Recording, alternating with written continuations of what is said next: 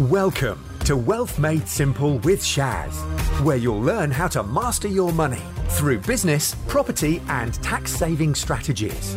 Your host has collectively helped his clients make tens of millions of pounds in additional profits through these strategic approaches to business. Introducing Shaz Nawaz, an award-winning chartered accountant, property tax expert, entrepreneur, and property investor. This being a show about mindset, and because this is a big mindset shift for a lot of people. A lot of people are very much aspire to own a property. They aspire to own their own home, to have that on their asset list as I own this is mine. And shifting away from owning your own home into rented home, the common phrase you hear all the time is don't rent, it's dead money. But it doesn't have to be. That's what we're saying in this is if you already own a home or you're saving up for a deposit for a home or, another investment, if you shift your mindset into I can rent and use that cash as an investment to generate a cash flowing asset to bring the money in, then if I'm not making money, I'm at least breaking even and covering the cost of my rental. So I'm essentially renting for free. Then I've got, any other assets or job on top of that to generate my month-to-month income to bring everything back in line. Yeah, absolutely. 100%. And the second one, which I wanted to share was some people have their credit cards maxed out, their loans maxed out, and every month they're making minimum or no payments, and then they've got obviously interest that they're paying on, missed payments where they're paying extra for missing that payment.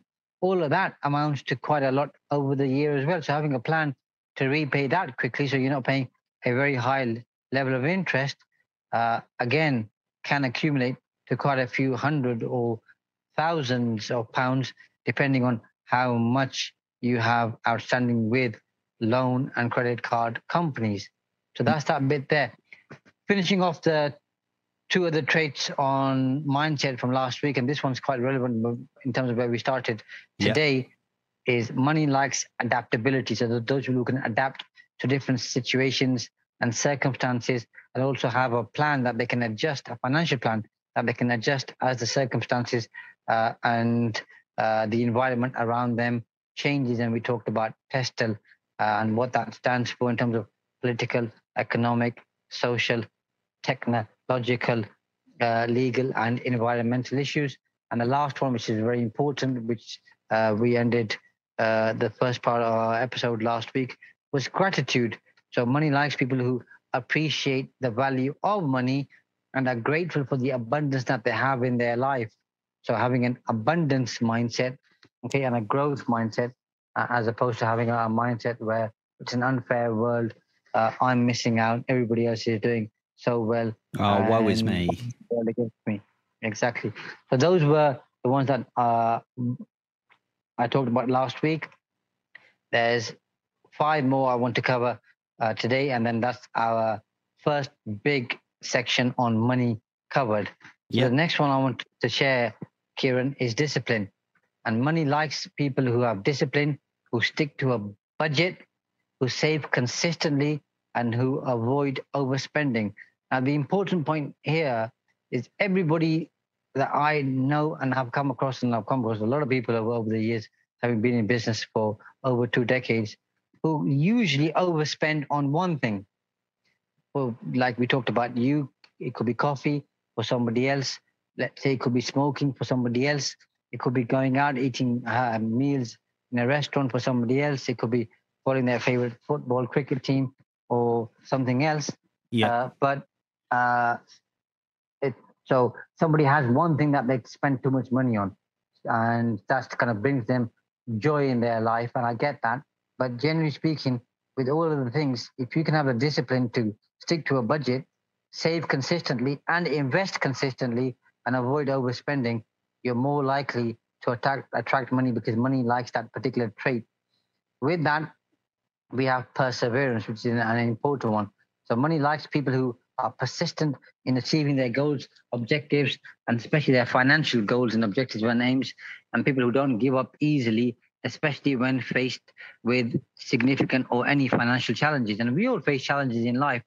What determines the outcome is partly obviously the journey we take and what that journey makes of us, but also how we deal with those issues, because we can kind of bury our head in the sand and say things aren't working, or face the facts and then adapt accordingly. The third one is creativity. So money likes people who find creative ways to increase their income, improve their mindset, and improve and grow their wealth. So it's about thinking, how can I invest differently? We talked about obviously moving out from your own home to possibly downsizing to possibly renting, and how that works well. So money likes people who are creative.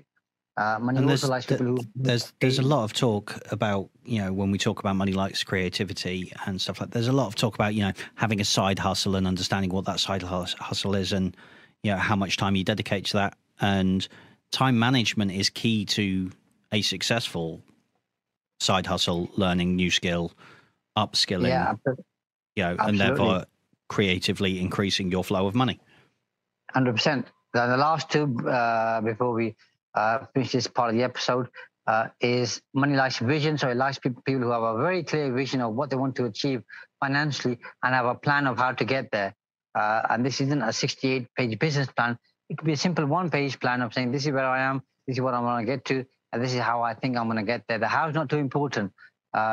Being clear on what you want to achieve and why you want to achieve it is more important. So money likes people who have a vision. Might not be clear at the start, but it becomes clear as things progress. And it's an iterative process. I mean, to go back to other traits that money that we've discussed that money likes is that creativity, that adaptability, having that vision of, I am at point A, I want to get to point X.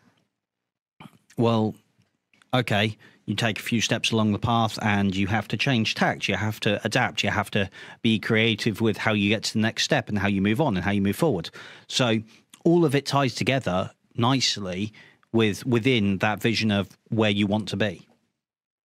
Absolutely. And the last one, which is my favorite above all, is money likes humility.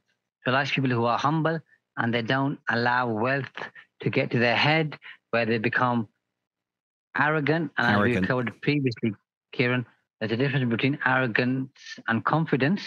And as you know, arrogance or confidence is a small village that sits just south of the city called Arrogance. Absolutely, so true. Yeah, confidence is very different to arrogance, and some people might misunderstand or perceive somebody to be arrogant, where somebody is very confident under their own skin and confident about their own abilities. So I don't think people should care too much about how other people judge them, because what other people think of them, as we both said previously in other episodes, is none of their business. That's one of my favorite quotes in the world. I know. What other people think of me. It's none of my business. I thought I'd cheer you up. See, all these efforts I make you and just to keep you happy. All the effort you make to keep me happy. I love it. There you go. Who else will do that for you apart from Charlie? No, I know. Well, this is true. Man. Yeah, you've got two lovely people in your life, aren't you, a lucky boy? I actually have a plethora of fantastic people in my life that serve me well and keep me humble and keep me on track. There you go. You are a lucky boy. So those are the initial traits I wanted to share on money. Obviously, there are some more which we'll do a deep dive on at some point in the future in our sequence of episodes. But those are the ones that I wanted to get over to people right now. And I challenge anybody and everybody to at least implement 1-2 of these in their life for 3 to 6 months. Okay, try it out, see how it works.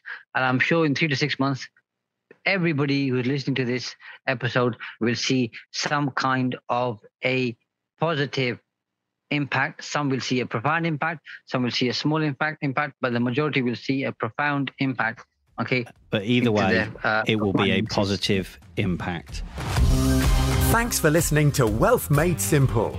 You can follow and contact Shaz on the Facebook pages Entrust Property Tax and The Profits Wizard.